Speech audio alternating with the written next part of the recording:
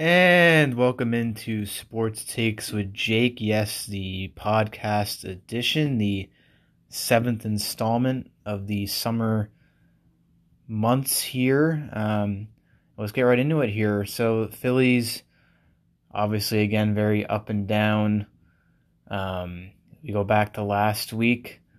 Phillies split the crucial 4-game series with the Mets behind another dominant Wheeler outing, which put them at 36-39. Phillies did build a 4-0 lead in the third inning. Wheeler just dominant. 7 innings, no runs, 8 strikeouts, only gave up 4 hits. Bullpen gives up 2. Obviously, they're obviously very bad if you watch the Phillies at all, but the Phillies do get the win in this one. Wheeler lowered his ERA to 2.20 this season, and 2.49 is 27 starts as a Philly. But unfortunately, even though Zach Eflin, Aaron Nola, Zach Wheeler have been pitching decently well, the Phillies are 22-25 in those starts. And then we go to the next game. The Phillies blow another late lead and implode late after holding a 4-2 lead and lose 12-4 overall. The record now 36-40. This is against the Cincinnati Reds, a makeup game from earlier in the year. Feliz was the latest to blow a save in this one. It came in the 7th inning. Phillies had a 4-2 lead. Gave up a grand slam to Nick Castellanos, who had 7 RBIs and 3 hits. And the Reds had 10 unanswered runs in 2 innings. So just another horrible performance by the bullpen. Spencer Howard also 2 1/3, 4 hits, a walk, and 2 runs. Again, just not good from a starting pitcher. And then we go to the Miami series. Vince Velasquez pitches well. The bullpen was again shaky as always, but the Phillies hold on for a 4-3 win over the Marlins to make the record 37-40. Vince Velasquez, 7 innings, 2 hits, no runs, no walks. He has now a 4.22 ERA and through 96 pitches. First time Velasquez recorded an out in the 7th inning since August of 2019. Hoskins breaks an 0-for-23 drought with a solo shot in the 6th inning in this one. And an interesting stat, the Stars have a .83 ERA in 32 2/3 innings when you subtract Spencer Howard's 2 1/3 innings over the last few starts. The Stars have been doing their job, but the bullpen just has not been doing their job. And the middle game of this, the last game of the series, because the game on Thursday got postponed. Aaron Nola gets knocked around.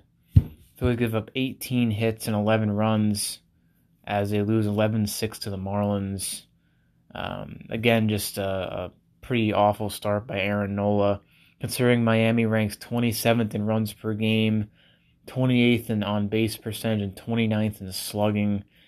That's evidenced by Aaron Nola's last 10 starts. He has a 5.75 ERA in 51 2/3 innings. That's an average of less than 5 1/3 inning per start. Again, if you're an ace, you should be going a lot more than 5 1/3 on average. In the last 7 weeks, the Phillies have won 2 games in a row twice. That's it. And the bullpen has allowed 38 runs in 35 innings, including 10 unearned runs. So that kind of points to the errors made by the defense. And then we go to the San Diego Padres series. The Phillies try their hardest to blow it. They give up 3 runs in the 9th inning after being up 3-0, but they walk it off 4-3 in 10 innings. Brad Miller, the hero, hits a bomb off a center field wall to win it. Wheeler, again, just amazing. 7 2/3 innings, no walks, 9 strikeouts. Suarez gets the blown save, but Alvarado kind of set it up when he came in, just couldn't get anybody out, really.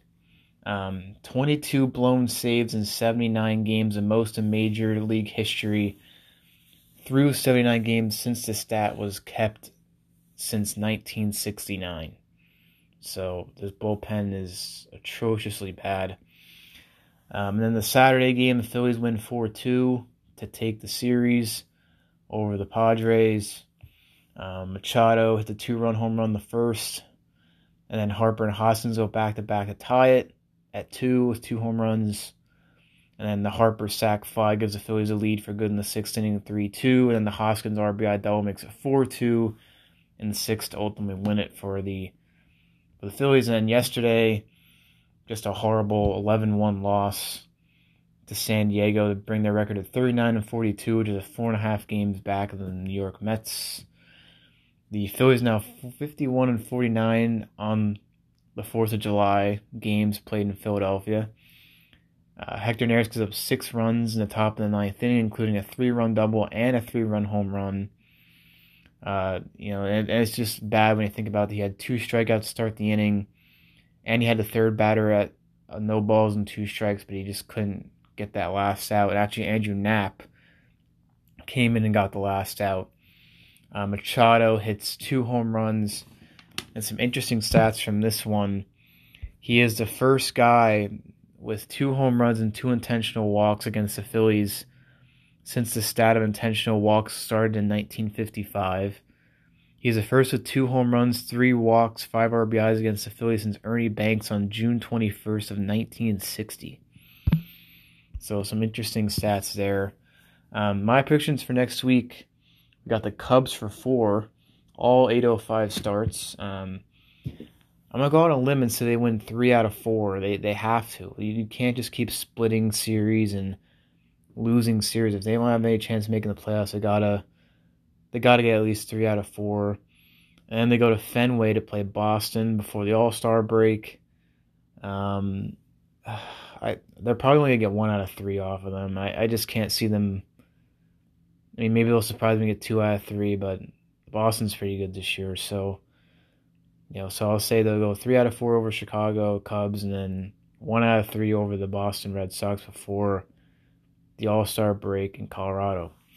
And by the way, Real Muto, Wheeler is pretty much a lock for the All-Star game. He made it last night.